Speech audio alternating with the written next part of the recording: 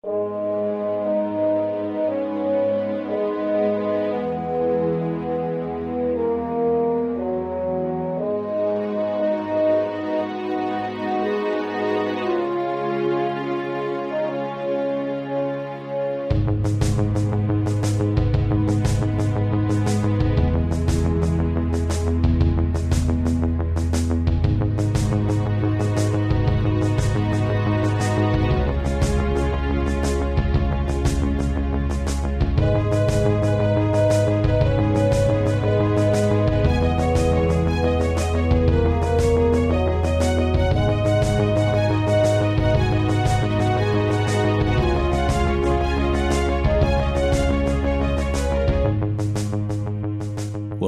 and welcome to the JLA Cast, a podcast in which we revisit Grant Morrison's legendary run on JLA, arguably the greatest superhero comic ever written, one issue at a time.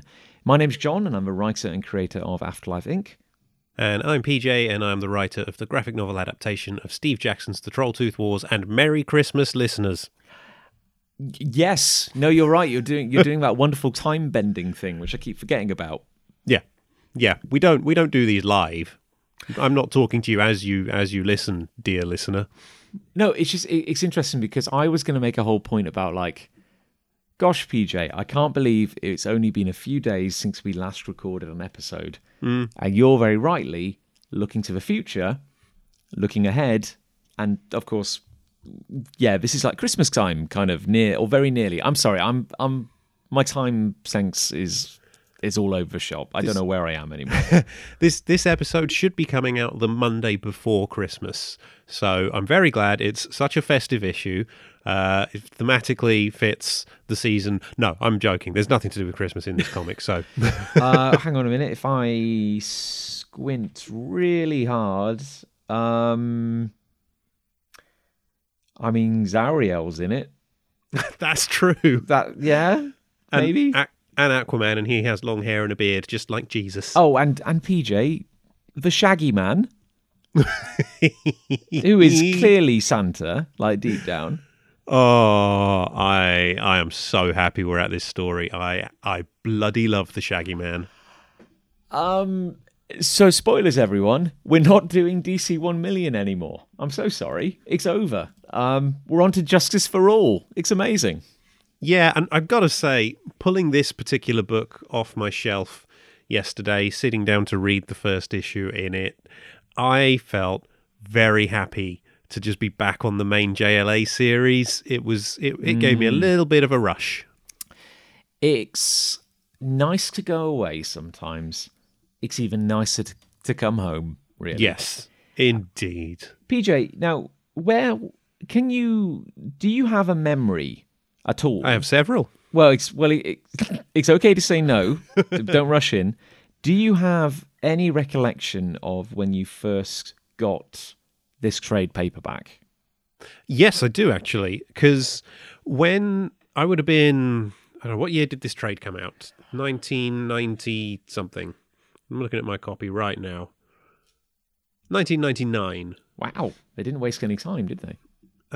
Yeah, I've got the Titan Books edition again of this one. So that came out when I was, hang on, I can do this, 17, and working a Saturday job in the bookshop while I did my A-levels. When I started working in Waterstones, I bought the JLA graphic novels that had been released by 98 in sequence and devoured them very quickly.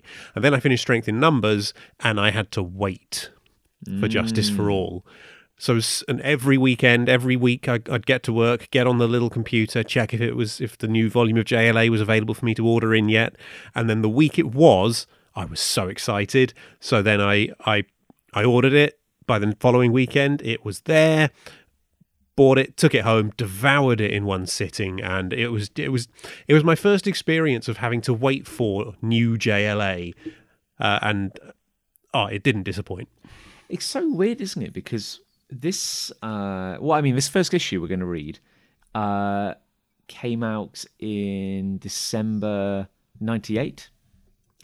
Actually, thinking about it, I'm looking at my spreadsheet now, And the last part, so this graphic novel spans single issues running from December 1998 to September 1999. Yeah, So they must have gotten this out pretty quickly afterwards. Yeah, because I think it would have been like October, November time that I bought it. So that's crazy. And also weird that, you and I being over here in the UK, that, how much of a hunger was there in a UK audience? And we're not talking like a comic shop going audience. We're talking like a high street bookshop kind of audience for a Justice League graphic novel. I mean, aside from Superman and Batman, they were just not as popular as Marvel in the UK. No, they weren't. But it's weird that at this point, DC graphic novels were more readily available in bookshops because they had the publishing agreement with Titan. So Titan would put them out, but there wasn't a company doing that for Marvel at that point. I think it was 4 or 5 years later when Panini started actually publishing their own versions of the Marvel graphic novels. So I found it easier to get Marvel single issues, it was much easier for me to track down DC graphic novels at the time. Well, we had these really, and you might be able to comment on this, PJ, because you're quite knowledgeable about this sort of thing. But we had these really weird UK original Marvel comics, but for a slightly younger audience. For example, I used to collect a Spider-Man comic that came out in the UK. I was very young. I have no idea who published it. It was larger paper size, UK paper size. Yes, I know the one. Is that ringing a bell? Spectacular Spider-Man Adventures. Yeah, and I vividly remember picking up an issue of that, or rather my parents getting it for me because I was but a child, where Spider-Man is fighting a villain called the Looter. Yep. And I think I found out after the fact that was maybe like a retelling of an original comic that had appeared obviously in America. Like it was brand new artwork. It was a truncated, shorter story, a complete reimagining of an encounter, but pitched at a slightly younger audience, if that makes sense. Yeah, so that comic, I didn't read a lot of that comic because I felt like I was a little too old for it when it was coming out. I was 16, 17 when it started, I think. Maybe a little bit younger, but I think it was originally started to tie in with the 90s Spider-Man animated series, because that was around that started, and then this comic started, but then obviously it outlasted the series, and then they started doing their own thing with it. Friend of mine, Simon Williams, drew it for a long time. He was the main artist on that book for a good long run. He's also done the work for the UK releases for some of the old Marvel cartoons on DVD. He did the Incredible Hulk ones and the Spider-Man ones. Yes, I can picture his artwork now. Yeah, there's a brilliant picture for season 2 of Spider-Man that he did on the cover of the Spider-Man DVDs of Spider-Man and Wolverine fighting, because obviously you had the X-Men guest starring in 2 episodes of the Spider-Man cartoon. But yeah, he worked on it for a good long while and did really, really good stuff on it. God, we're weird in the UK, aren't we? Yep. Like, you don't even need to qualify it. No, but there's we had this weird culture in, particularly in like the 90s and 80s, of kind of like remixing and repackaging like the US content. It was bizarre. I don't know why it was so hard for us to just get the originals over here. Yeah, it's an odd one, but it goes the other way as well, doesn't it? Like how in the US they remake so many of our TV shows, and more often than not terribly, but they still do it. PJ, please don't alienate our US audience. Oh, I don't think any of our US listeners made those TV shows, and to be fair, their version of The Office is better than ours. So yeah, they're good. That's the olive branch we need, PJ. Do you? I'm looking at my trade paperback here. And does yours have an original cover from Howard Porter, which is kind of not taken across from any of the individual issues. It's like a kind of reimagining of like all the stories contained in the books. Yeah, it's one of my favourite covers he did for the trades, actually, because you've got the big seven just sort of leaping out at you, and then behind them 3 images from 3 of the different stories. So you get characters from the story we're about to look at, a villain from a later one, and then we've already mentioned the JSA team-up happens later on, so you also get Wildcat and Captain Marvel in one of the boxes too. This thankfully confirms that I'm looking at the exact same version you have, PJ, because, yeah, I also loved this cover. I think even... when I first picked up this book, I very quickly realised that this was an impossible cover because it didn't correlate to any one story in the book.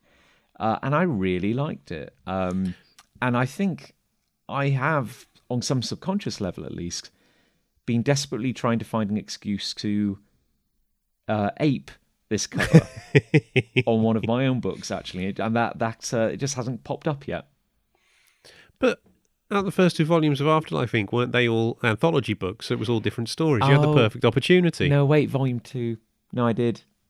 Volume 2 of Afterlife Inc. is kind of like an homage to this. There you go. You have done it. I did. You're just so old you forgot. I know. PJ, mate, it's getting worse. I can't remember half the crap I've done. It's really, it's becoming a problem. But I vividly remember where I was when I got this book. And I was in my first year of university. So it was a little later. We're talking kind of like late 2004.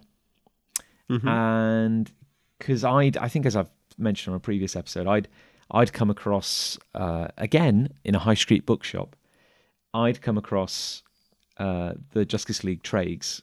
And I started on World War III, the final volume in this series. You're crazy. Well, again, I didn't know what the hell it was. I think I just probably picked it up at random, liked the artwork, and hello, who's this Grant Morrison? And suddenly I was like, oh, comics can be weird. and probably changed my life, actually. But I'd been gradually working my way through the series and kind of like picking up all these missing pieces to complete it, and I got it in an utterly kind of scattershot order. So this was not the last book I bought; it was somewhere in the middle. But I really, really, really remember it was my first kind of winter at university, my first kind of dark winter months living away from home. And I remember we'd walked into town, me and some friends. I went to a Forbidden Planet, and I bought this for myself. And took it home. And I remember just sitting and devouring this book and like reading it over and over and over again in those kind of university years. Like with all the JLA books and my kind of burgeoning graphic novel collection, and kind of just feeling that this trade was immense value for money. Like there's so much going on in it. My copy, $8.99. And I got that with discount as well, because as I said, I was working at Waterstones at the time. And this collects 9 comics. Yeah, that's a lot. Slightly less than £1 a comic. And these are really good comics. They are really good comics. And yeah, I'm desperately trying to find a UK price on this book, and I can't for the life of me. It's all in Canadian and US dollars. And yeah, and what's weird is that, like, the average trade nowadays is pretty standardized at like six issues, and it's about a tenner. And and this is just, it's packed. Like, this is a dense book. I read comics pretty quickly. I can turn the pages pretty rapidly, but this one, it takes a while because there's a lot to take in, and it's so entertaining on every level. Yeah, obviously we haven't gone through them again yet, but I don't think there's a dud story in this book. Even when you get to the guest writers, I think even they bring their A game in this book, and I'm excited for the guest writer stories. Like the last Mark Waid stories we looked at, I enjoyed them, I liked them, but I wasn't excited to get to them. This time, I'm excited. I'm excited for the Mark Miller story. There's not many Mark Miller stories I can say I'm excited to read, but this one, I'd love it. I think it's brilliant. Oh, I agree. As we alluded to in the previous episode, I think possibly one of the best things he's ever written. But no, I agree because I was slightly colder on the Mark Waid guest stories in the last book. I really like these ones. I think there's a real charm to them. Yeah, and we also have another guest writer in the book, Devin Grayson, who I can't remember which story she writes on, to be honest, but. Yeah, and I'm not massively familiar with their work, but it's a joint, isn't it? On the it's the second to last Waig storyline with the PJ avoiding spoilers. The thing that happens with the that thing. I know the thing, and which would make sense because she is best known for writing on the Bat Family series of books. I think. Well, there we go. It all comes together. PJ, before we dive into the story. And given that we have mentioned the cover very briefly, we've talked about the different eras of the Morrison run on JLA. And maybe this is the start of a new era. Maybe it's the continuation of one. I'm not sure. But what better signifier of how we've progressed across this series? It's the way that Howard Porter's art is changing. Yes. Because if you compare his depiction of the League on the cover of Justice for All with, say, New World Order, yeah, I mean, for crying out loud, it could be a different artist. It's wild how much he's changed over the course of the series. Yeah, I agree. Actually, his Superman feels more powerful here. His Flash and Green Lantern are slightly thinner.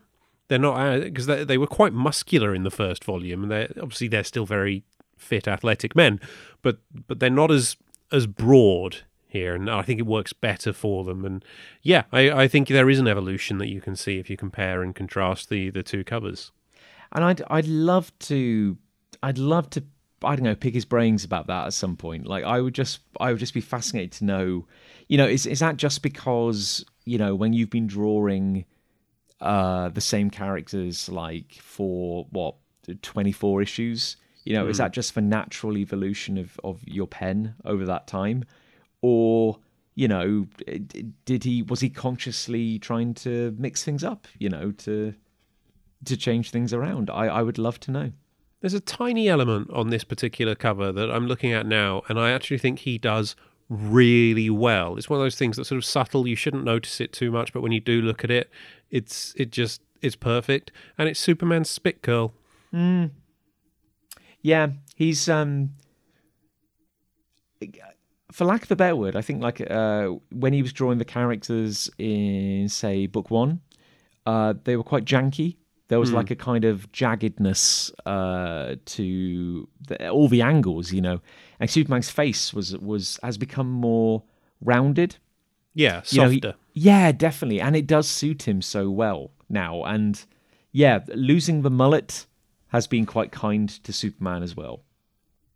It's the reason I'm focusing on the spit curl, I think, is it's so easy for artists to just sort of add it as an afterthought, and it's just something that's at the front of Superman's hair that doesn't actually make much sense. It does look here like Porter's managed to successfully incorporate it into Superman's hair properly, so that it does look like it's a natural thing that his hair's just doing. And does that make sense, what I'm saying? It does, PJ, it does. And I think Porter's depiction of Superman is one of the highlights, actually. Going back all the way to Electric Blue Superman. Moving the moon, fighting an angel. I was literally probably boring Nick to tears the other day because I was just kind of recounting and reenacting that entire issue, basically, as how it was one of the greatest Superman moments of all time. Are you telling me Nick doesn't listen to the podcast? No, I was hurt too, PJ. It cut me deep there. And also, I mean, talk about ungrateful. Years ago, I got him World War III as a present, as a Christmas present one year, because I was like, this is this is where it all began for me. You have to suffer as well now. Like, it's important that you go through the same journey I did. The subtext I'm hearing here is, PJ, you were my second choice for co-host on this podcast. No, PJ. Think about it. Nick had already proven himself unworthy. You know, when the call went out, I knew that only one person would answer, and that was you. That was you, PJ. Nicely saved. No. Do you ever get a weird thing where you realise you've been looking at Superman for so long, like in your life, you know, as a cultural icon he is, that it's like seeing the wood for the trees. Like you suddenly stop kind of seeing him for what he is anymore. I had a bizarre moment where while we were talking, I was just staring at the cover for this book, and I had to like almost like blur and refocus my eyes for a moment, and I was just like, Superman's pretty cool, actually. Like it just took me a moment where I was like, he's like the furniture. He's just always there. And now I just had to kind of pause for a minute and go, yeah, he's pretty rad. He's pretty rad. I feel like I've hit a point in my life now where Superman is now... In my 20s, I would never have said he was one of my favourite characters. Obviously, I liked him. I read a lot of his comics and I thoroughly enjoyed them, but I'd never put him in one of my absolute favourites. These days, he is. These days, Superman has become one of my absolute favourites and means a lot to me. And so I have been through that you're describing there, but I love Superman so much now that I know when he's there and always know. And yeah, it's brilliant. Well, it's tough, isn't it? When a character, I mean, for crying out loud, this is basically the exact same conversation that Wally and Superman had in that infamous and famous issue we referred to earlier. But yeah, it's almost like Superman is such a symbol nowadays, and he has such a reputation. It's hard to see him as, for lack of a better word, just a superhero in a way. Yeah, Yeah, but if someone invented Superman tomorrow, starting from scratch, he would still be a very striking character. You know, like, we take the whole kind of the big S and the blue and the red pants, you know, it's become a bit of a joke or a meme in a way. But like, yeah, trying to examine Superman in a vacuum without any of the cultural baggage. And yeah, it's a great design, both in terms of visual and actually what he stands for. Superman is a good thing, PJ, and I'm basically just glad he exists. Hard same. Well, PJ, on that note, do we want to resume our journey through the JLA series? Oh, I think we do. Because, spoilers, folks, having reread this issue last night, it's good. It's very good. So, PJ, when last we left our heroes, they've been dealing with a giant star. Yeah. They'd had to deal with DC 1 million. We all had to deal with DC 1 million in our own ways.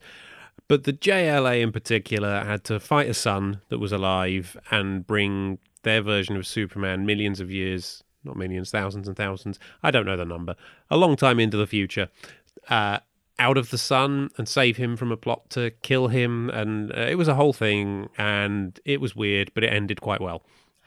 And before that super adventure, they had to deal with a giant starfish as well. Oh my! Do you know what?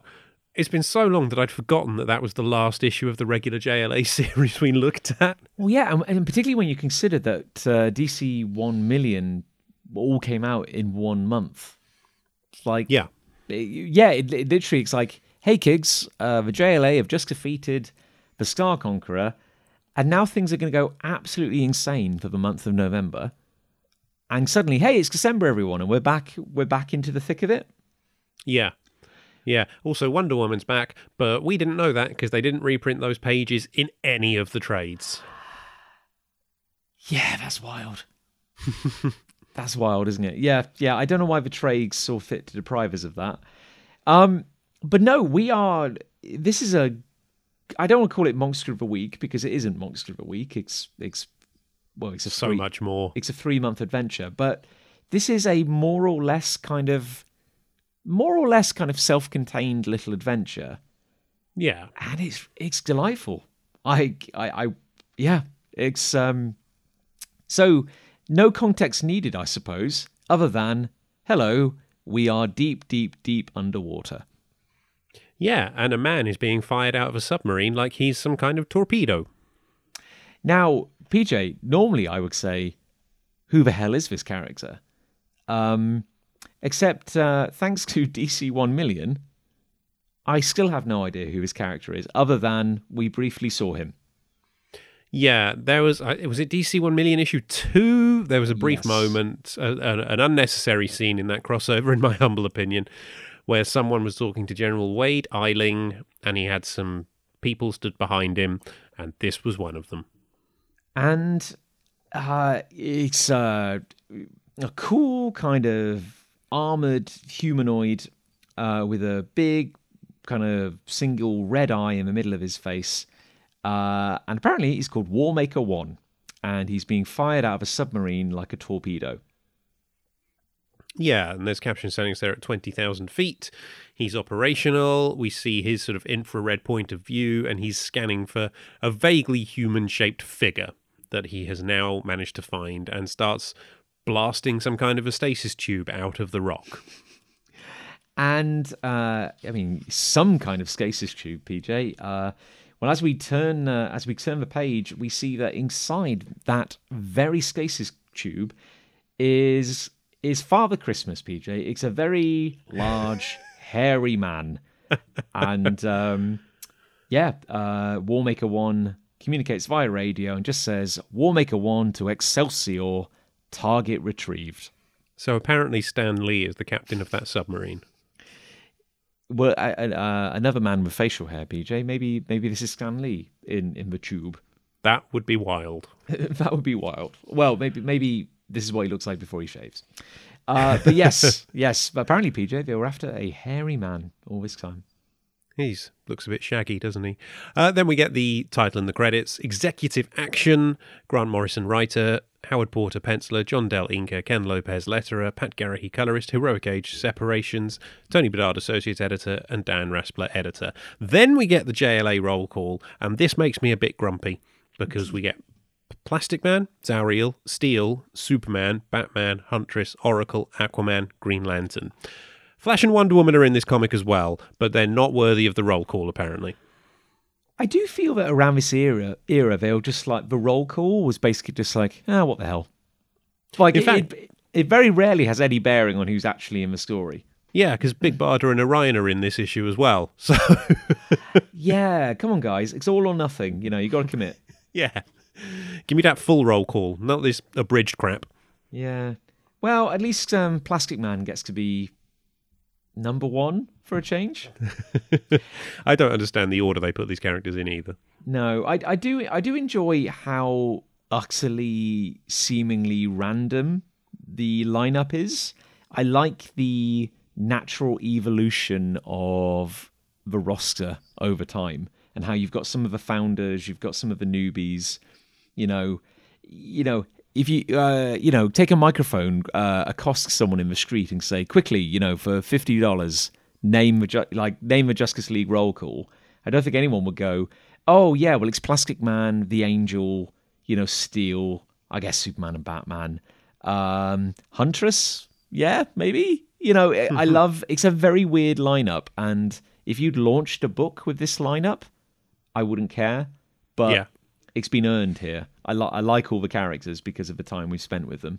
Yeah, very much so. I was wondering if maybe if you put the first letter of all their names together, it will get a word, but Pmsbehogel isn't a word. Oh, PJ, now you've banished me back to my home dimension.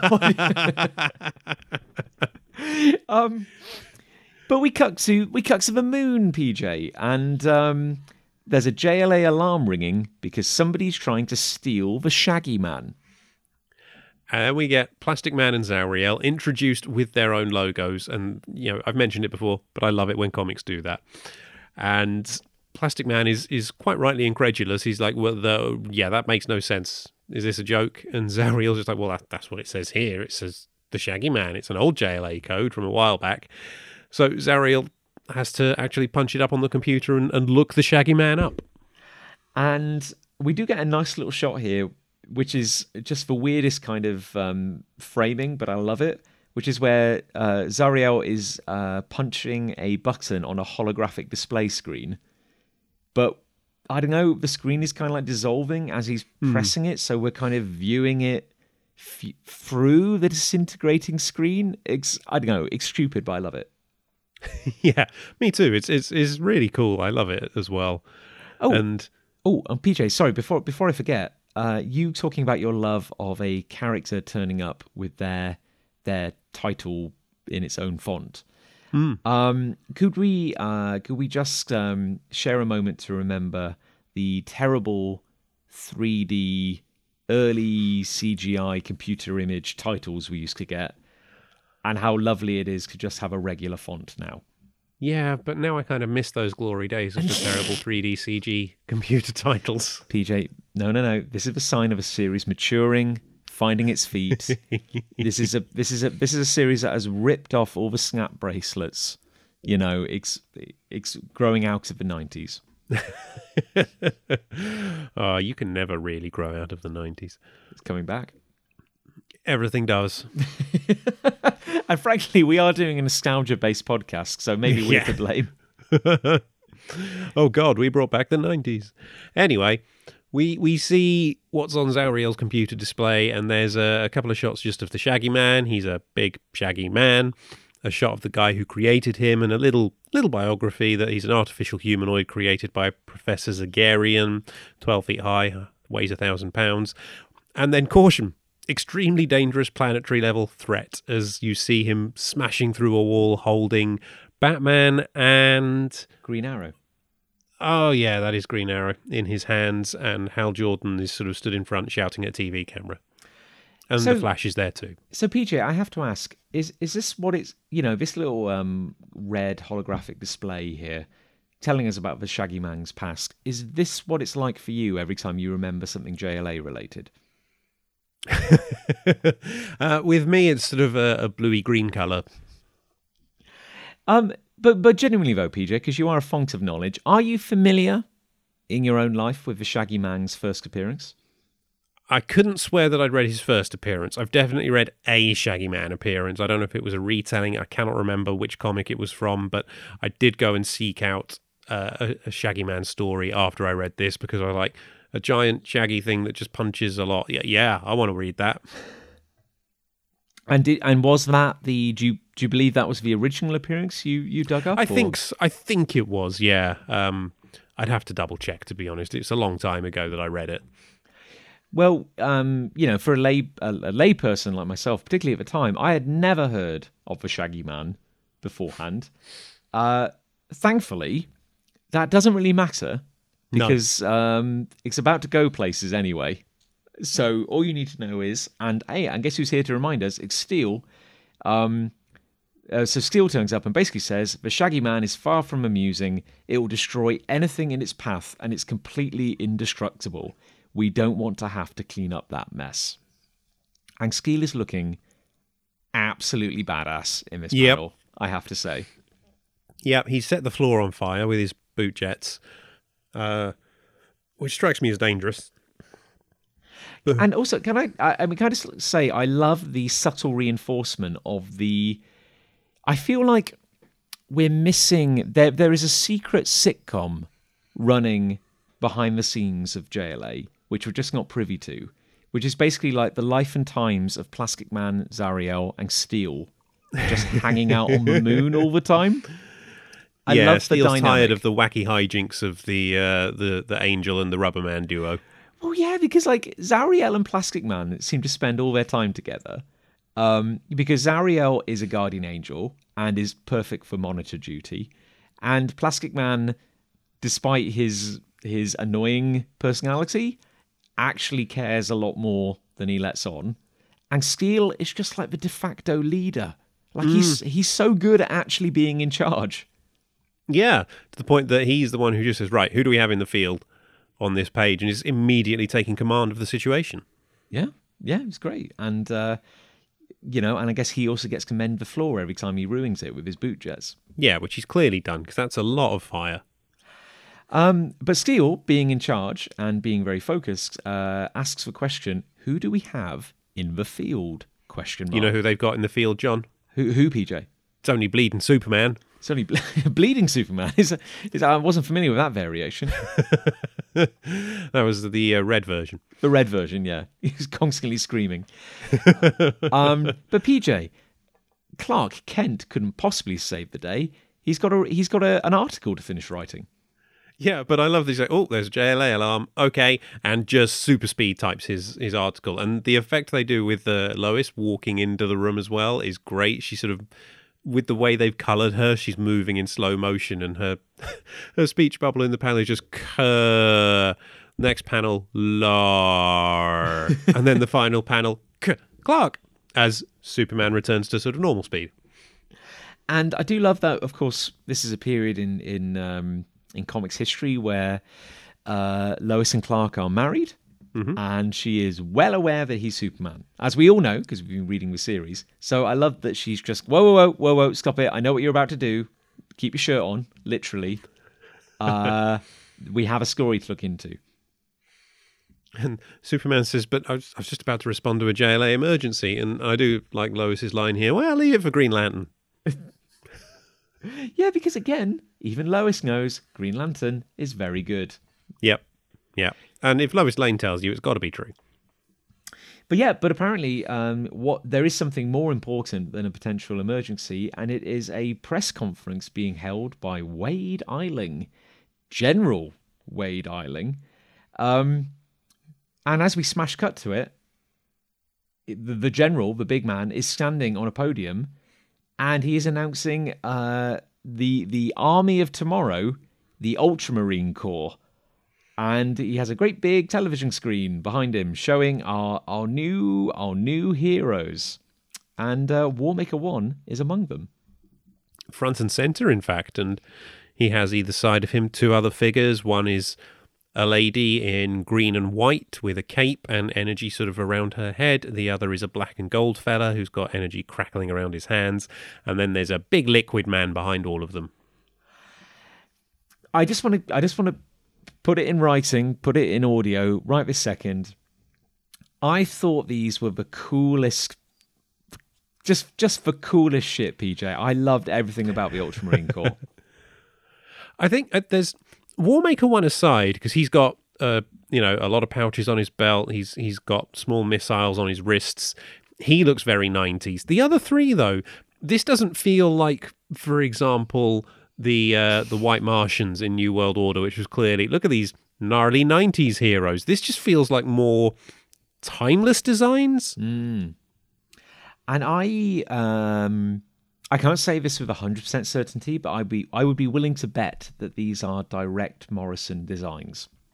Okay. Because, again, Morrison does design a lot of their minor characters. They are a fairly accomplished artist in their own right, actually. I've seen some of the sketches. And yeah, there's something about this that makes me think that it's very, very, very likely that Morrison would have dictated how these looked. And with apologies to Howard Porter, I'm willing to be proved wrong.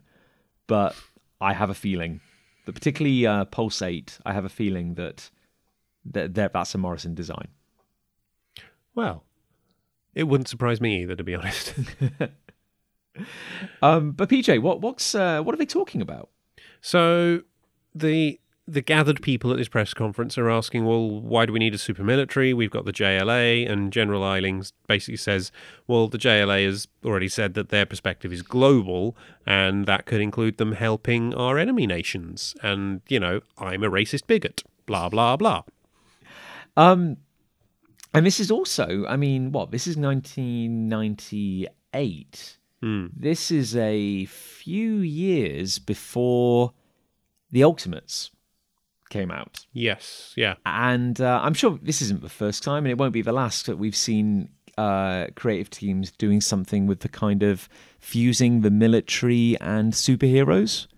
But this is in many ways kind of like a harbinger of what Ultimates would be, really. Yeah. You know, there are a lot of people whose introduction to the Avengers, quote unquote, was that they were a quasi-military organization. Yeah, very much so. And that's what we've got here as well. But here's the thing, though. In the DC universe, superheroes are celebrities in a way that they're not so much in the Marvel universe. And so you do get the press here going, well, hang on, what makes these different from all the superheroes we've already got? And General Iding's basically like, hey, these are military guys. And then tells us their origin, which is basically they stepped through a weird dimensional portal. It's basically not the Fantastic Four. It's very similar to the Ultimate Fantastic Four's origin, I think, isn't it? It is, and I'm actually, it's actually just occurring to me now that, of course, Mark Miller worked on this book, and obviously he was getting on quite well with Morrison at the time. I'm just thinking, like, there's a few, actually, yeah, there's a lot here that could, I'm not going to say it directly inspired the Ultimates, but Well, yeah, Miller did the Ultimates, and wasn't it also Ultimate Fantastic Four was Miller and Bendis that first arc? Yes, it was. I think Bendis did a lot of the dialogue, but I think I think Miller did sort of the plot, and Bendis did the dialogue, I want to say. Yeah, but there it is. But yeah, essentially, we're not talking cosmic rays and traveling into space. We're talking about potentially going through a strange military teleporter which has malfunctioned. But four courageous Marine Corps officers volunteered to penetrate this unknown dimension and were saturated with regular radiation from a new element our boys in the lab coats are calling protium. So that's the official origin story for the Ultramarine Corps. Yeah, and in the crowd, Lois whispers to Clark and says, look, does he think we're going to forget Atomgate and the super weapons to Korak scandal? And I don't know if those are actual stories or something Morrison just made up for this, but I want to know more. Well, isn't Atomgate and correct me if I'm wrong, PJ, doesn't that refer to the origins of Captain Atom? Oh, it might well do, actually, yeah. That was always my read on it. That's Eiling, and apologies everyone who's listening if you're screaming at the speakers now. I'm not massively familiar with the past of General Eiling, but I kind of assumed that he was tied up in the origin of Captain Atom. I'm not sure, but if anyone would like to write in and let us know if Atomgate and the super weapons to Korak scandal, that sounds really familiar actually, Korak. I can't remember which fictional DC country that is. If someone wants to enlighten us, please do write in. Yeah, I mean, as far as I'm aware, the Captain Atom thing is very much like a bit like the Hulk, really. It's like the military experiment gone wrong, and then, what side of the law is he on, that sort of thing. I think there's probably I think there might be something there. Yeah. But Lois is very suspicious, and Clark, who's in the audience, because, hey everyone, there's been a very subtle scene transition while we were watching this broadcast, and Superman has not gone to help with JLA. He's hearing scared, and he says to Lois, I think you're right, because hey, I'm Superman, and I'm telling you that his body language, his perspiration, his blink rate, he's lying. Basically, none of this is true. Oh, Superman daredeviled it.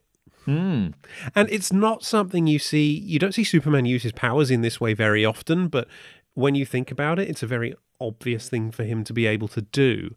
And I love that it's something Morrison just has him doing in this issue. It's great.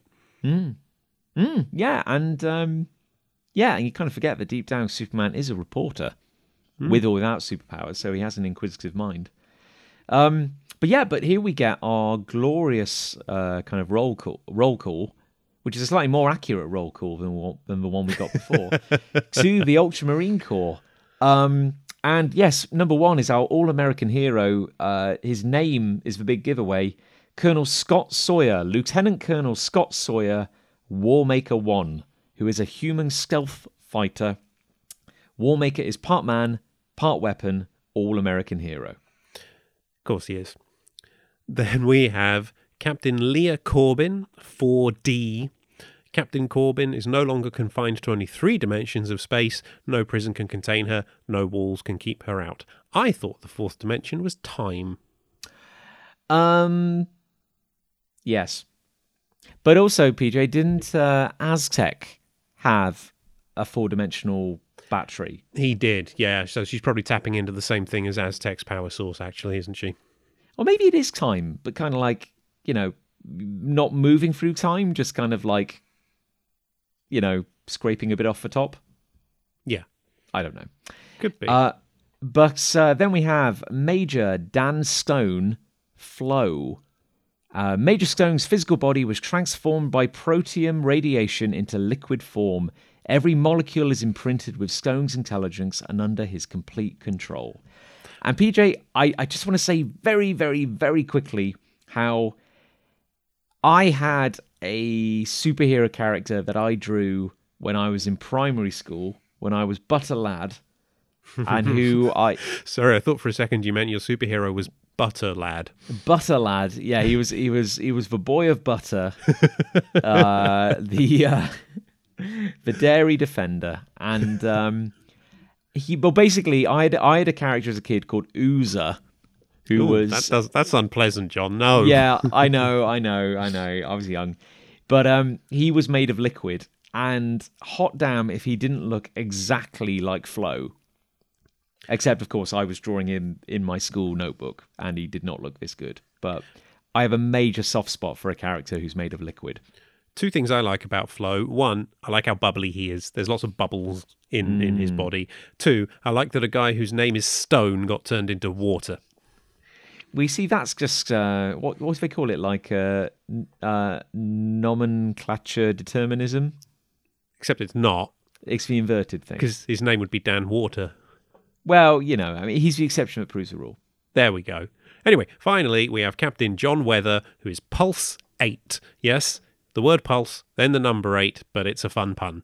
And it's one of the few that I got the first time I read it, so well done me. Well, PJ, I would just like to say that I purchased this book in 2004. Mm-hmm. I think I got that pun in about 2019. Yes, I'm ahead of you on one. I genuinely did not get that. I was just like, oh, Pulse 8. That's a really cool name. But his powers are Protium has connected his atomic structure to the unified field harmonic. By resonating in unison with the field, Pulse 8 can perform incredible feats, which to me basically says, magic. Now, PJ, the thing I love about the Ultramarine Corps and about superheroes of this era was that writers started picking up popular science magazines. Yeah. And they started thinking, well, hang on, radiation's a bit old hat. Gamma radiation can't give you superpowers. What's new? What's real? And people started picking up phrases, PJ, like fourth dimension, or Pulse 8. It's why around this time that everyone became obsessed with the word Tesseract, because that was just cool.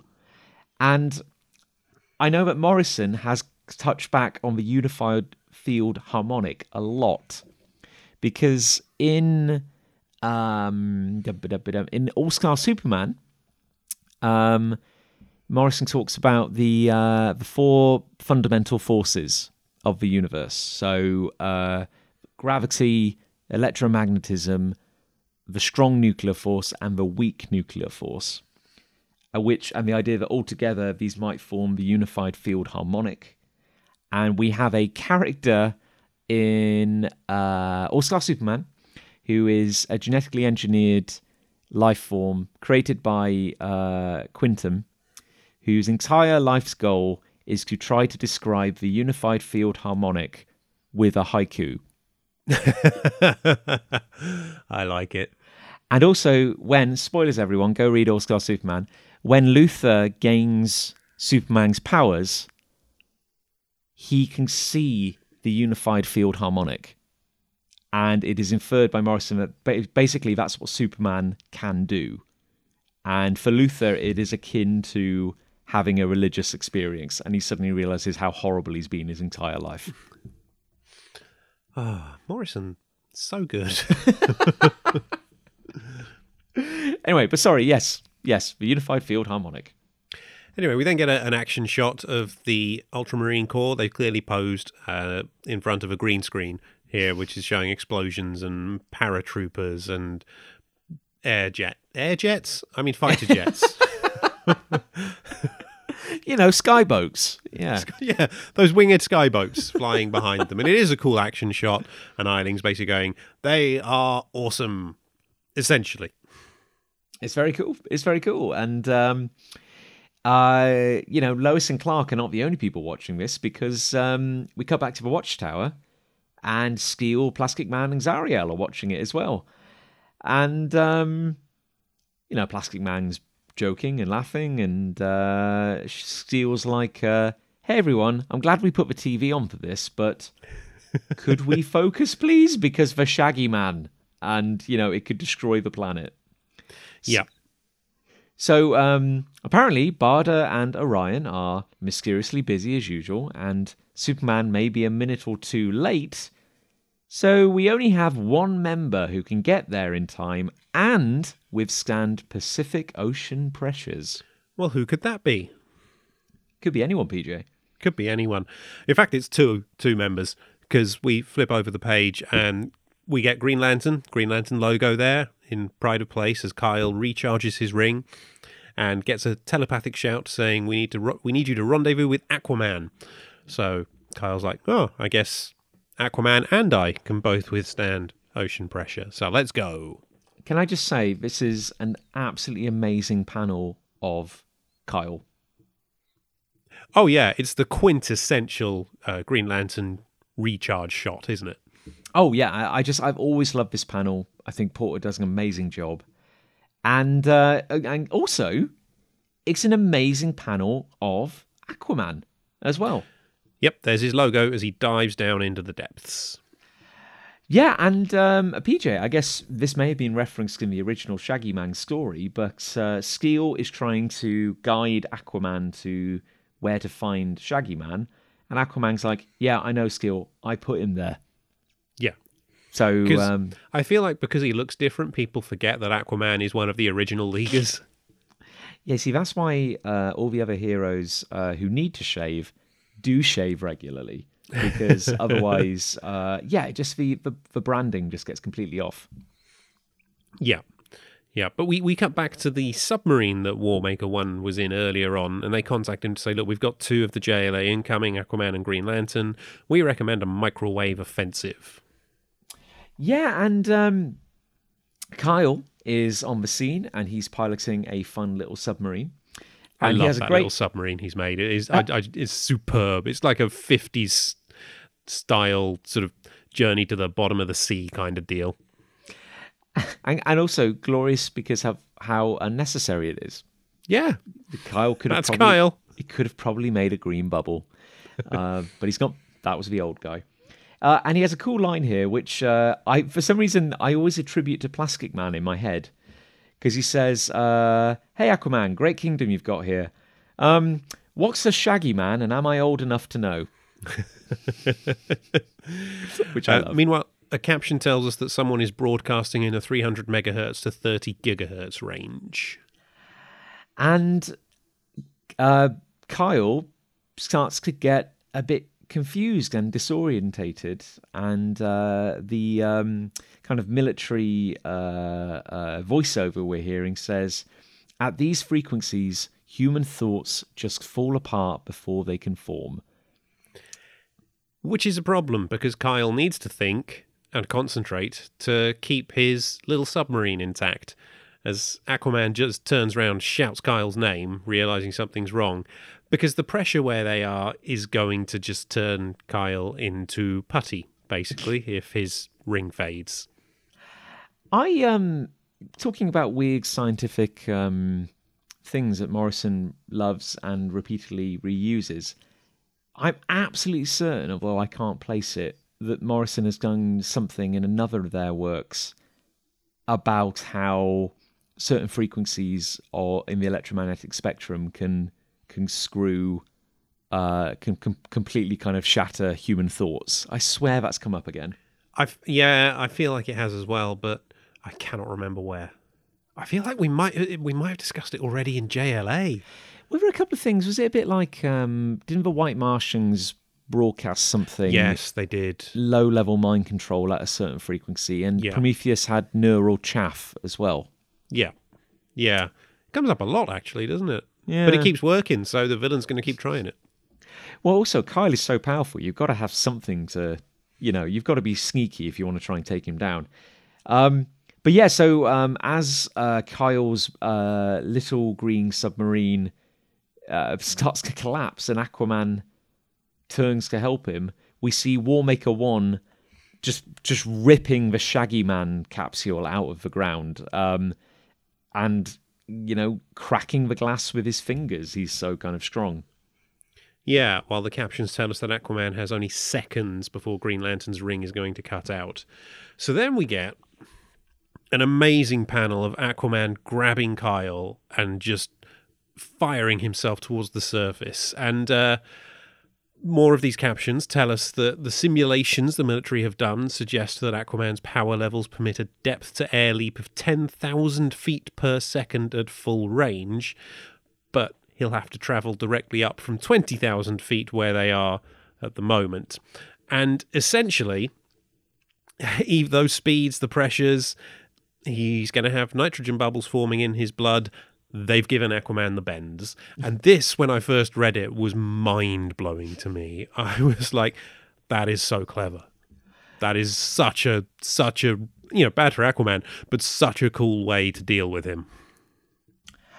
It is, and Kyle is astonishingly lucky because he is still alive.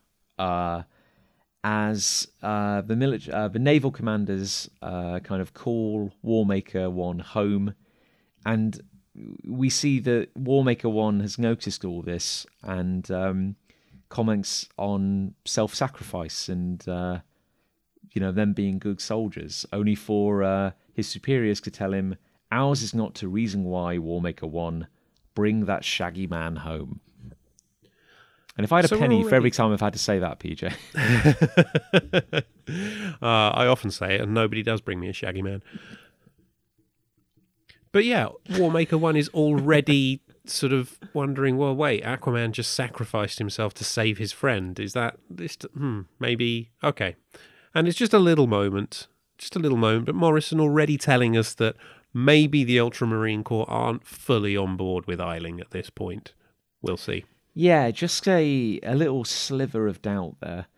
But then we cut, oddly enough, to the White House, where Superman, Steel, and Zariel are meeting with the president, who, in that glorious way of comics of the era, is always shown in silhouette. So we never have any idea who the president is, which helps with the shifting time scale of the DC and Marvel universes, and I guess also stops anyone getting sued, I suppose. I don't know, because they have occasionally, both Marvel and DC, they often do this, and then very occasionally you'll have it like, well, that's clearly Bill Clinton. You've just drawn Bill Clinton in that comic that was made while Clinton was president. Yeah. Except for, of course, in DC during the whole period when Lex Luthor was president, and then it was Lex all the time, and you just saw him. Yeah, it's why I'm generally in favour of them having like fake politicians in comics. Yeah, it's probably best not to, because then frankly the impossible, if we charted every president, we suddenly start asking ourselves, how is Superman being Superman through 80 years of presidents? Like, it's probably best not to think about it. Yeah, in the space of 12 years. Yes. even with the New 52 continuity, that doesn't make any sense. But they do reference DC 1 million here, because the president says, well, look, Superman, hey, big fan, glad you're here, but hey, we all saw what happened to Montevideo with the rocket regs, and I hear the Chinese are already developing their own super soldier. So yeah, we basically, a new arms race has begun, and America can't fall behind. Basically saying we're doing this Ultramarine Corps thing because we can't rely on the JLA, even though America is right there in the name. And then, again, maybe I'll comment on this later. Maybe I'll comment on it now. I don't know. But we have a weird time skip again because we're back on the moon. And Steel is paying Big Barda a visit. And they are in a far region of the Watchtower complex where it would seem that Big Barda is radically redecorating thanks to a mother box or two and a hell of a lot of technology from New Genesis. Yeah, she's basically saying we're evolving your machines. Orion and I will be more comfortable here once this work is completed. Oh, hey, you look suspicious through that steel faceplate. Yeah, and I think Steel is being very polite given the circumstances, and also the fact that, the JLA didn't really have a massive choice about Orion and Big Barda being added to the team. And, aside from Barda being helpful and violent during 1 million, Orion nearly killed Aquaman. They don't really have a lot of reason to trust them other than they're the JLA and they're nice like that. Yeah, exactly. But Steel says he's just curious. They rarely see Barda and Orion, and they don't still know yet why they've been assigned to the JLA. And he just comes out and says, "Why are you here? Where's Orion?" Smash cut to New Genesis. Yes, and bear in mind, of course, that this is right after the end of DC 1 million. And, we have to assume that not everyone who was following JLA actually read DC 1 million. But, Barda and Zauriel, of all people, have been making very ominous comments about, big bad things to come. Yeah. So we had Big Barda's logo on the previous page. Now we get Orion and Mr. Miracle, which I'm a big fan of because I love Mr. Miracle. But they don't get their own logos. They just get the blanket logo, New Gods, which I'm fine with, actually, because who doesn't love the New Gods? Yeah, and it's always a delight to see Mr. Miracle, who because his costume is rad. Because his costume is amazing, and he plays a part in World War III, which was really my introduction to the character. I had no idea who the hell he was before then. Orion and Scott Free are, they're hanging out, and Orion's like, hey, look, I go where I'm told to go, but why did you relinquish your godhood and choose to walk among the humans? I don't understand. And Scott's like, well, I love them, I suppose, and when the day comes, Orion, I'll stand with them against this threat. Whatever that threat may be.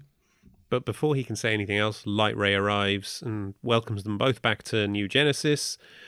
And Orion's like, okay, is everyone here then?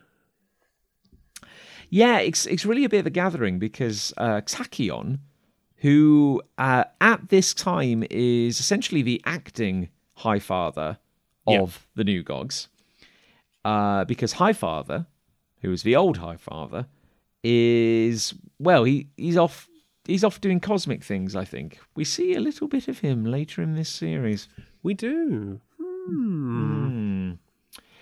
But yeah, as Flash and Aquaman pointed out back in Rock of Ages, things are about to get cosmic, which is basically a massive pain in the ass, because even Metron's here. And everyone's having a gathering to basically hear what Tachyon has to say. Yeah, even Metron arrives on his Mobius chair, and he says he's just arrived from the ultimate vanishing point of time and space, and their worst fears are confirmed. So I think we can say from that he's just arrived from his little scenes at the very end of Rock of Ages, when he went just on a little jaunt through the cosmos. Yes, and he did spend a bit of time on Wonderworld, which is at the absolute limit of space-time. Yes. Which is a lovely, bizarre Morrison concept. And it is as far away in space as you can imagine, and as far away in time as you can imagine. I don't know if that's forwards or backwards or sideways, but yeah, it's an impossible place. I think it's all three at once. Yes.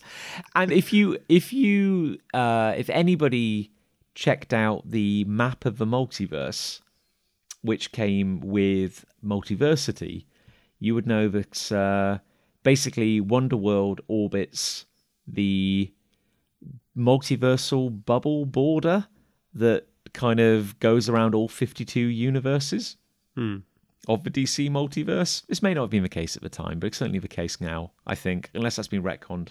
I don't know. Who knows? Who knows?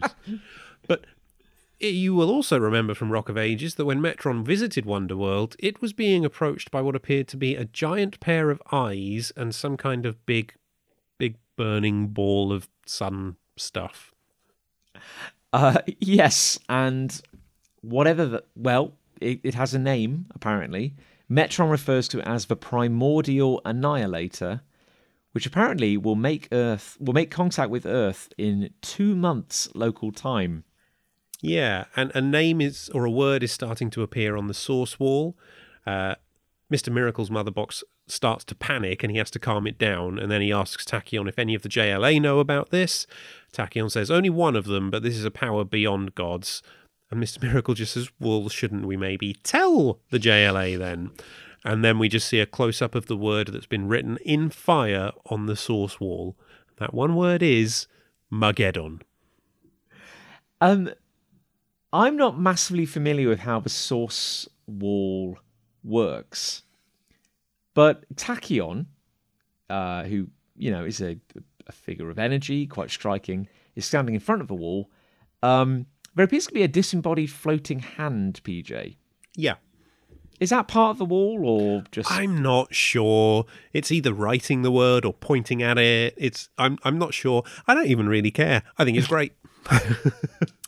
It's a weird visual, but and again, I read this series in the wrong order, but it is a very ominous note, basically, and whether you refer to it as Mageddon or the Primordial Annihilator, these are both horrifying and wondrous terms. I love it.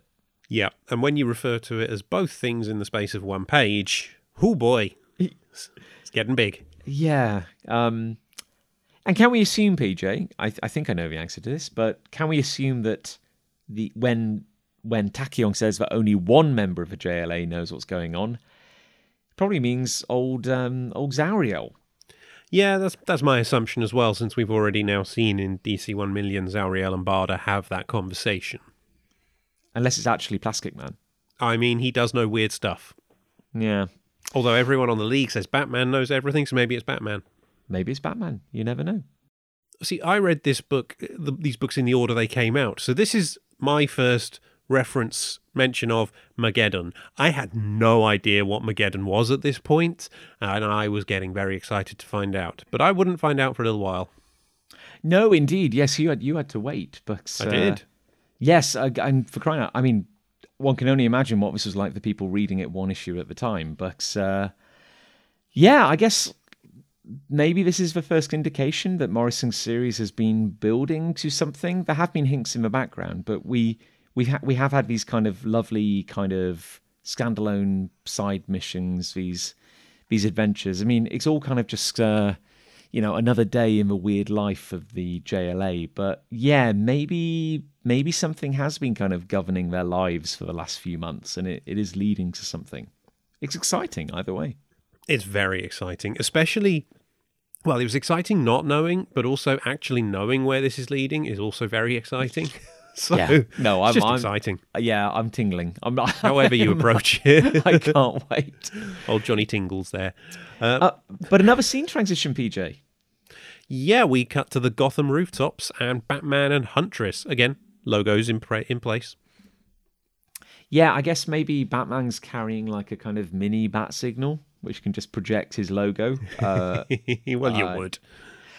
But yeah, the team are multitasking, I suppose, because they're suddenly less concerned by the Shaggy Man and a bit more concerned about the Ultramarines, basically. And, Batman trusts Superman implicitly when he says that Eiling is lying about something.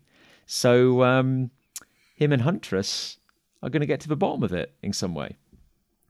I feel like there's an element of, at this point, Batman is aware that there's not a lot he can do against the Shaggy Man. He and Huntress, the Shaggy Man requires the more powerful members of the team. So while they deal with that, Batman and Huntress can investigate Eiling and the Ultramarine Corps and come at that angle. And this is why it's a very well-rounded team that can cover multiple problems at once.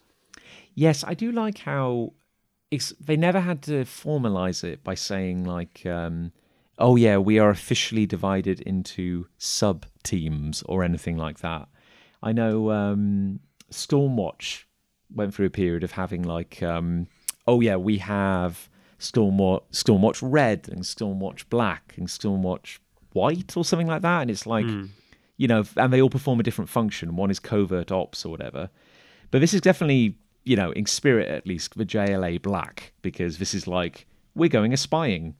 And as happened in American Dreams, we know that Batman has a track record for getting covert information off the US military, and it occasionally being a little difficult to acquire.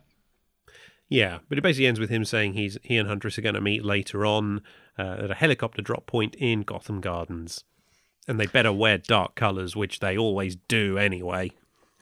And with Oracle kind of on the case as well, she points out that she's found a conspiracy website that claims that General Eiling is part of some black ops agency called the Cabal. But she's suddenly distracted by that and by a kind of horrific, I guess, kind of news story, or she's getting some kind of report coming in about something big happening in Phoenix, Arizona, which is apparently... Well, I don't know. It's apparently so serious that it takes absolute precedence over everything else that's going on. So we then cut back to the Watchtower, where Aquaman and Green Lantern have just teleported aboard, and Zariel saying, Aquaman, you were quite badly injured. I'm not entirely sure you should be returning to active duty yet. And Aquaman just says, Kyle saved my life by creating a hyperbaric compression chamber with his ring. I'm fine. Let's get on this. And it's a really nice detail here, but... we're hearing all these reports about terrible things happening in Phoenix, but we're not seeing them. We just get coming in over, the radio with Oracle. She says that, reports are confused. It seems to be alien invasion. The aliens are spreading through physical contact. Attack ships are materializing everywhere, which frankly sounds pretty awesome, actually. So it's an invasion. It's an alien invasion, and that is classic JLA territory. So, yeah, we get a nice little shot of Steel, Zariel, Green Lantern, Aquaman, Barda, Oracle on the TV screen, going, in business mode, basically. We've got to get on it. Mobilizing for action. And we cut again, PJ, to the White House, where General Eiling is talking to President Shadowface. President Shadowface. I would vote for President Shadowface. And, we seem to have joined mid-conversation, and I'm a little confused, PJ, because Eiling is saying that the JLA have become a threat like any other, and that he's going to field test their soldiers? This is all a bit confusing. Yeah, and then he says, my men have orders to keep local casualties to a minimum, and President Shadowface gets a bit, wait, hang on, casualties? What are you talking about? And Eiling says, just, effective demonstration of our military power, and the president starts shouting at him, going, nope, didn't authorize this, we're not doing it. And then Eiling just says, yeah, but this is a coup. Yeah, if it's simpler, just consider it a coup. I'm just not doing what you're telling me anymore. And the president says, well, your men can't take on the entire Justice League. And he goes, well, we have been studying for some time, sir. The JLA are civilians. My men are Marine Corps. You watch. And Eiling just puts on his hat and walks out.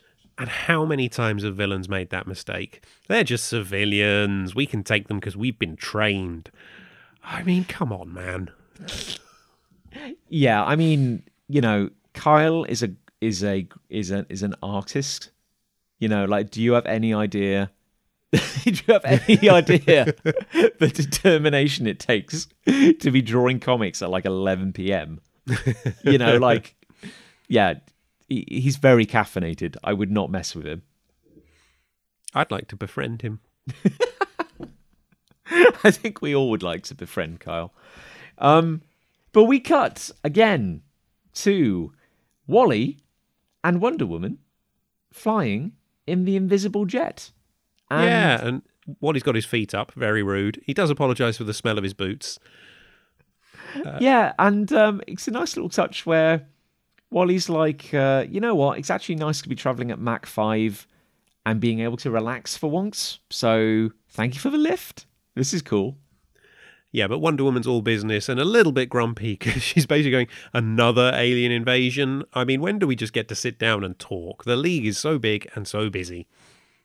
And there is a nice little thing here, because I know it's not a particularly long, conversation, but I think that just reflects how, as Wonder Woman points out, just how kind of like weird and just hyperactive their life is at the moment, because, she's saying like, everything's happening at once. And Wally's like, well, I don't really notice because this is how I function all the time. But yeah, it kind of goes back into what Wally, when Kyle was complaining in Rock of Ages, where he was saying like, it's easy for Wally because he lives in a mansion and he has time for everything because he's the Flash. But I guess that kind of also goes into just how much of a natural at being a superhero Wally is. Like, he doesn't really have the conflict that the others do about his personal life versus his superhero life. This is literally just, he lives and breathes this. Yeah, but Wonder Woman, having missed the recruitment drive and the restructuring of the League due to being either dead or a goddess at the time, depending on when in her own series this was all going on, she's come back and everything's different, and she's not sure she likes it. For one thing, Wally says, well, I thought you'd be happy to see more women on the team. And Wonder Woman says, well, Huntress seems terrified of me and Barda's itching for a confrontation.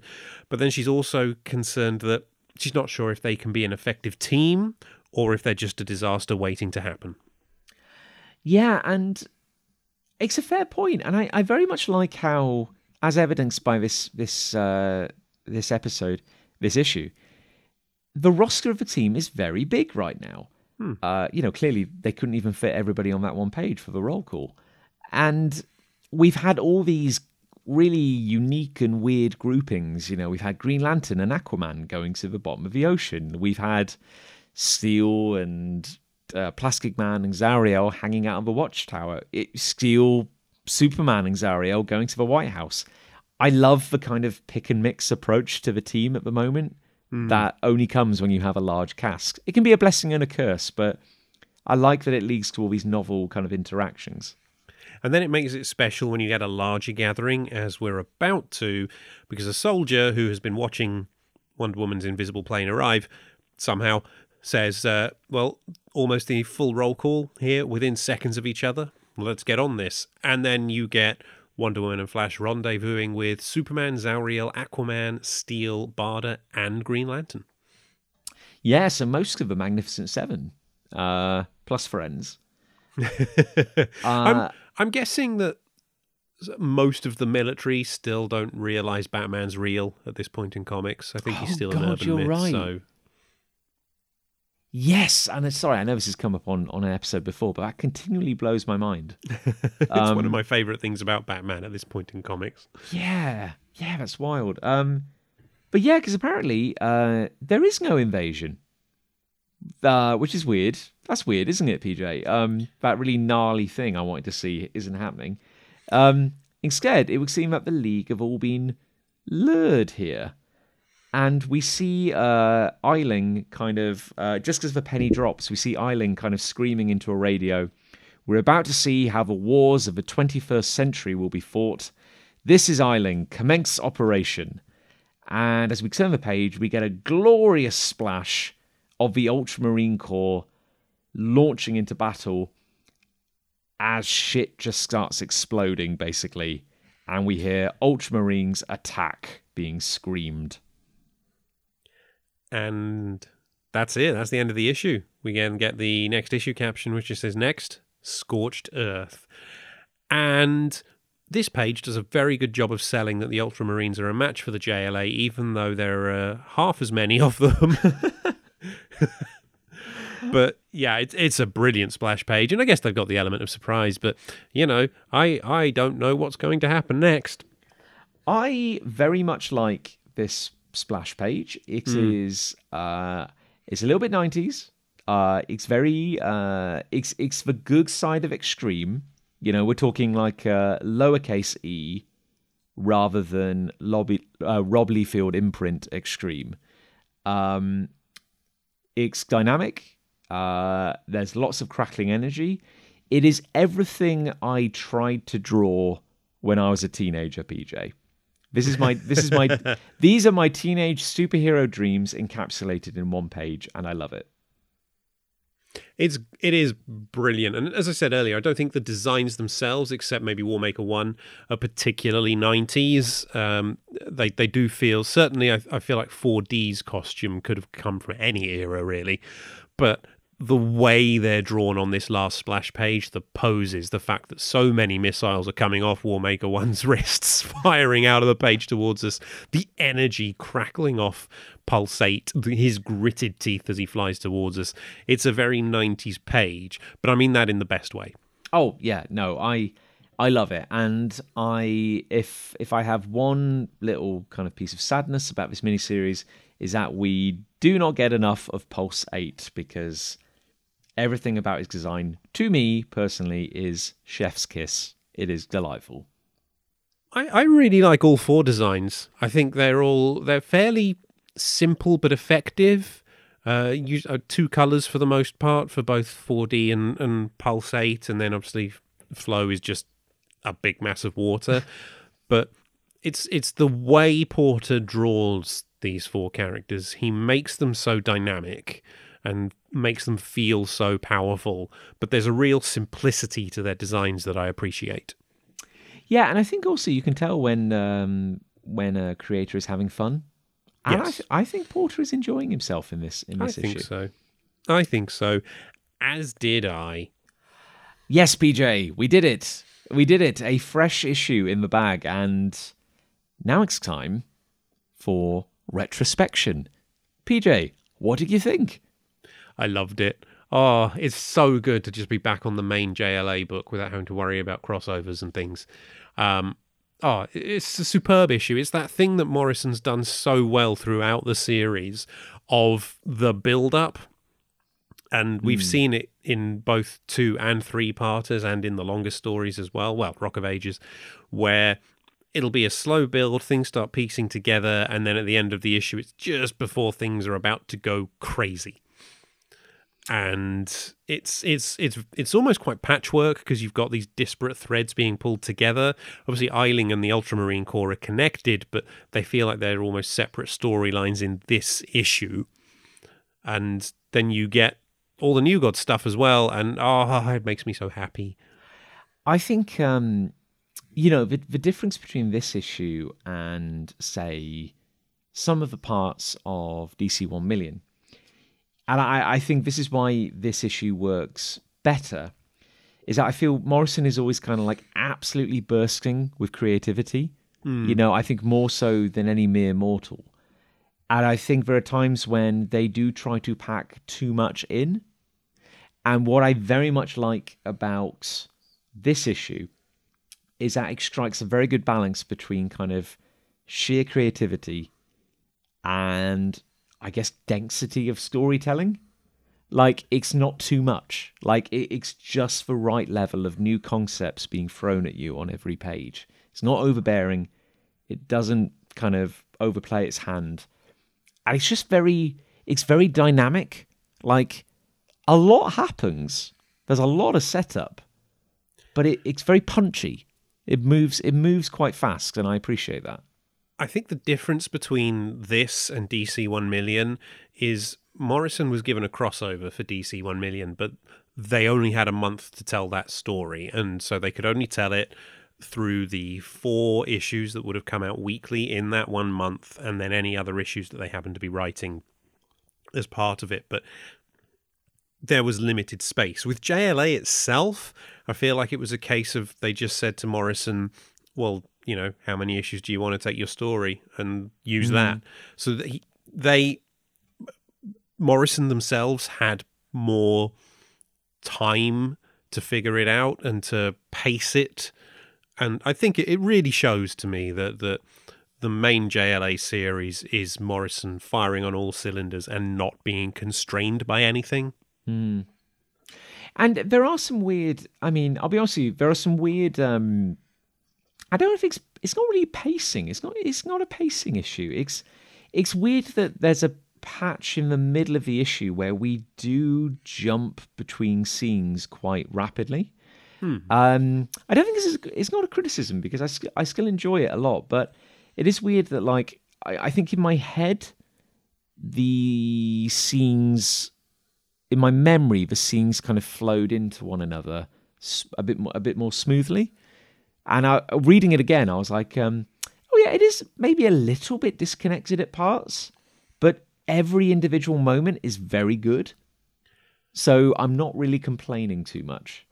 It's just a way to help keep your interest through it, isn't it? Short, sharp scenes to just sort of get you from point to point to point. Here's this bit of the story you need to know. Here's this next bit. Here's this next bit.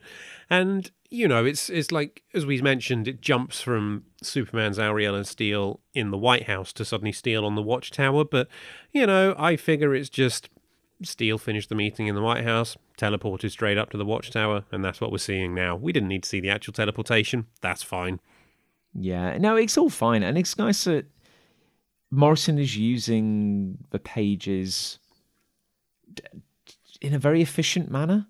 You know, it's like, you know, we talked about there were some sections of DC 1 million where we were kind of like, why are we spending, you know, several pages on this moment, but only a couple of panels on another moment, which seemed more important? Whereas, like, I don't think anything's wasted in this issue. Like, it sets up all the dominoes, you know, and it kind of, you know, it's hitting them, you know, it's moving just as fast as it needs to. It's a lot of fun.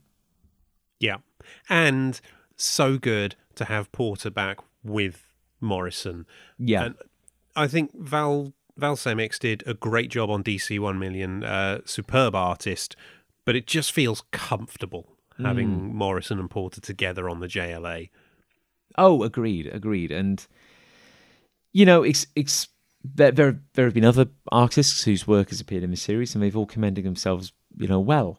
But, you know, Porter's, you know, pencils are as much a part of this series as Morrison's writing. You know, they both defined this. It's you know, obviously we are talking about Morrison's writing in this show because that's our particular focus, but, you know, comics are a visual medium, and, you know, we really wouldn't be here if Porter hadn't done the work to bring it to life.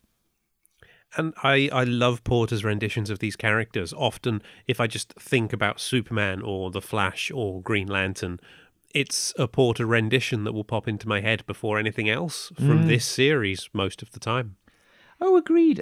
And, you know, there are some panels in this issue which, you know, when I think back on this series, and, you know, frequently with fond memories, some of these moments are seared into my brain as just these incredibly iconic little panels. I mentioned that shot of Kyle, you know, charging his ring. That is just a great panel, regardless of what story it appears in. You know, Aquaman making that dive down. You know, when Porter's on it, like, he's really, really good.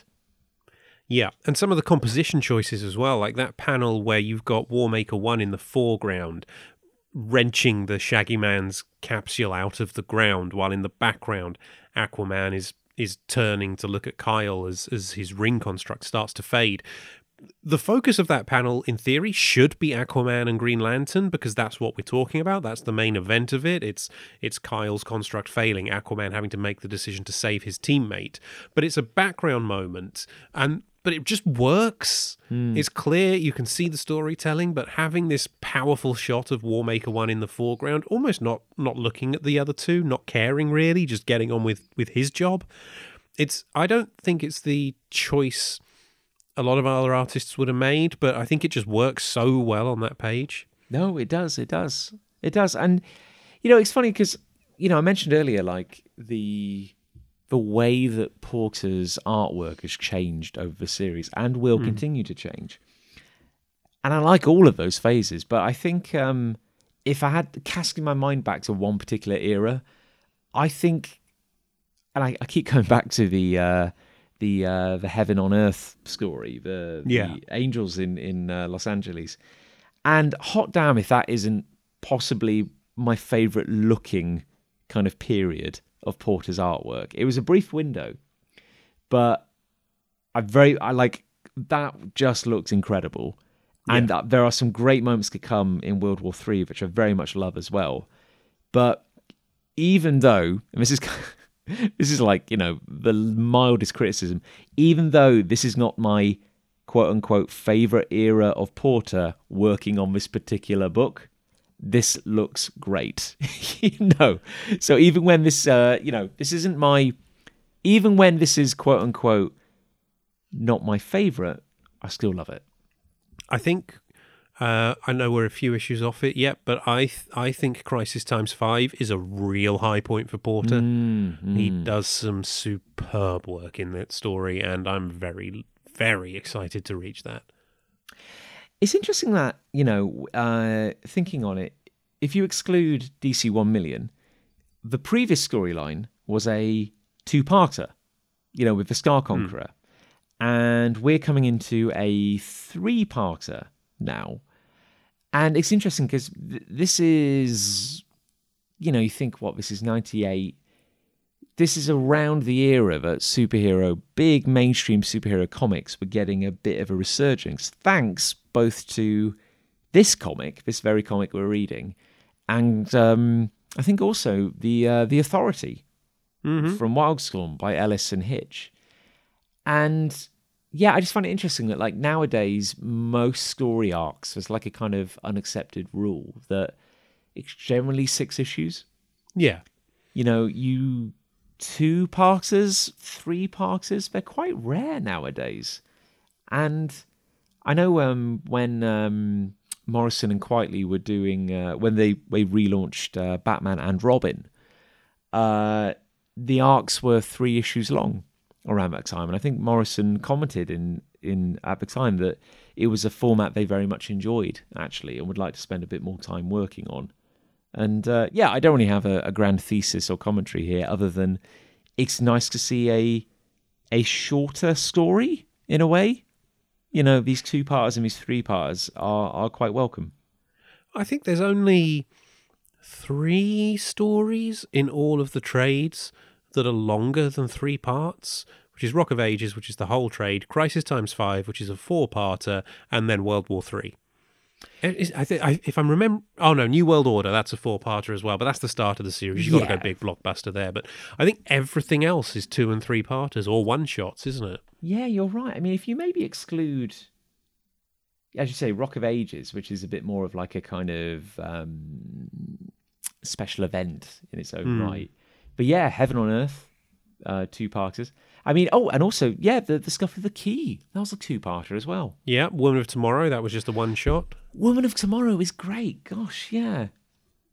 Yeah, I like these kind of... Yeah, that's probably like my only... As much as I love the big background story arc which develops, and of course, which culminates in World War III, which is, such a kind of influential book for me, I will miss these kind of shorter little stories. And there's a parallel universe out there where Morrison and Porter never stopped and just kept making awesome little standalone 2-parters, 3-parters forever. And that's fun to imagine. I am jealous of the John and PJ that live in that reality and get to just do this podcast ad infinitum. Is this thinking about it, like, who on earth in December 1998 was thinking about the Shaggy Man, apart from Morrison? Literally no one. This Literally comes no up, one. and I remember this coming up in the Wizard Magazine JLA special. There's an interview with Morrison, I think, where they point blank ask them, why the Shaggy Man? And, Morrison, I can't remember exactly what they answer, but yeah, they go into it on why they wanted to use the Shaggy Man, and I think it just boils down to thought it'd be fun. Well, we're seeing also, like, around the time where Morrison goes on to do Seven Soldiers of Victory. So we're talking, that was around like 2007, I want to say. Something like that. Yeah, post All-Star Superman. But that was at a period where Morrison was basically on retainer with DC Yeah. to dive into their back catalogue at will, find an old character that no one cared about anymore, dust them off, reimagine them, and then hand them over to other creative teams. Yeah. Which is kind of basically one of the goals of Seven Soldiers of Victory. You reimagine 7 new characters, you get people to care about them with a Morrison miniseries, and then they're there for other people to play with. I mean, you can kind of see why DC gave them that job. Did it come up in that Wizard interview where Morrison talks about the JLA series getting this weird reputation for being very Silver Age? I think so, yeah. I'll need to read it again. That was the actual Wizard JLA special was printed around the same time as this Ultramarine Corps story, so now is the time for me to dig it out and read it. Yeah, it's weird, isn't it? Because, I generally considered this to be quite a modern and forward-thinking take on superhero comics for the time, and frankly, even now, looking back at it. But, yeah, I guess to some people, it may have seemed oddly retro in a way. I guess it does reference at times old concepts which weren't maybe mainstream DC at the time, like the Star Conqueror or the Key even. This is something that I think Morrison and Porter's JLA, and Busiek and Perez's Avengers have in common, is they would both dip into the past and pick weird bits of continuity that had been left lying, or weird characters who no one had really done much with for a while, and they just bring them back and do something awesome and bring them kicking and screaming into the 90s and early 2000s. And both books did it, and both books do it really, really well. No, agreed. And I know, and that's a wonderful comparison, PJ, and something I hadn't really picked up on. But you're right, yeah, they very different series in writing and art, but yeah, similar approach in a way. There's like a lot of respect for what's come before, while also, having the courage to take the series in a new direction, like just when it needed it. And I think a series can be both Silver Age and modern all at the same time. And it's a balance that I think Morrison and Porter and Busiek and Perez all struck on the books they were on at the time. The Platinum Age. No, sorry. The Platinum Age is in the year 853,000, and we're all on a junkyard, and we don't talk about the Platinum. We don't talk about that. Yeah, I was going to say the Bronze Era, but that's actually a thing. The Viridium Age. Like like the 7th Metal Man, PJ. Anyway, PJ, I'm rambling. It's getting to that point of the evening. Is there anything more you'd like to say about, executive action? Nope. Just that it's great and I love it, and I cannot wait to check out part 2. I couldn't have said it better myself, so I won't. A massive thank you to Gav Mitchell for drawing our amazing cover artwork. We're big fans of it. And to Elliot Red for composing and performing our wonderful theme tune, Justice, which also big fans, and which you can listen to whenever you like just by going to his SoundCloud. There you go. I hope. Maybe there are. I can't remember. Are there links in the description? I think I've linked. Usually. I think I've linked to their work. Yeah, you do. Yes, I have. Good work, Pastor John. PJ, is there anything you'd like to shout about? No, I'm good this week.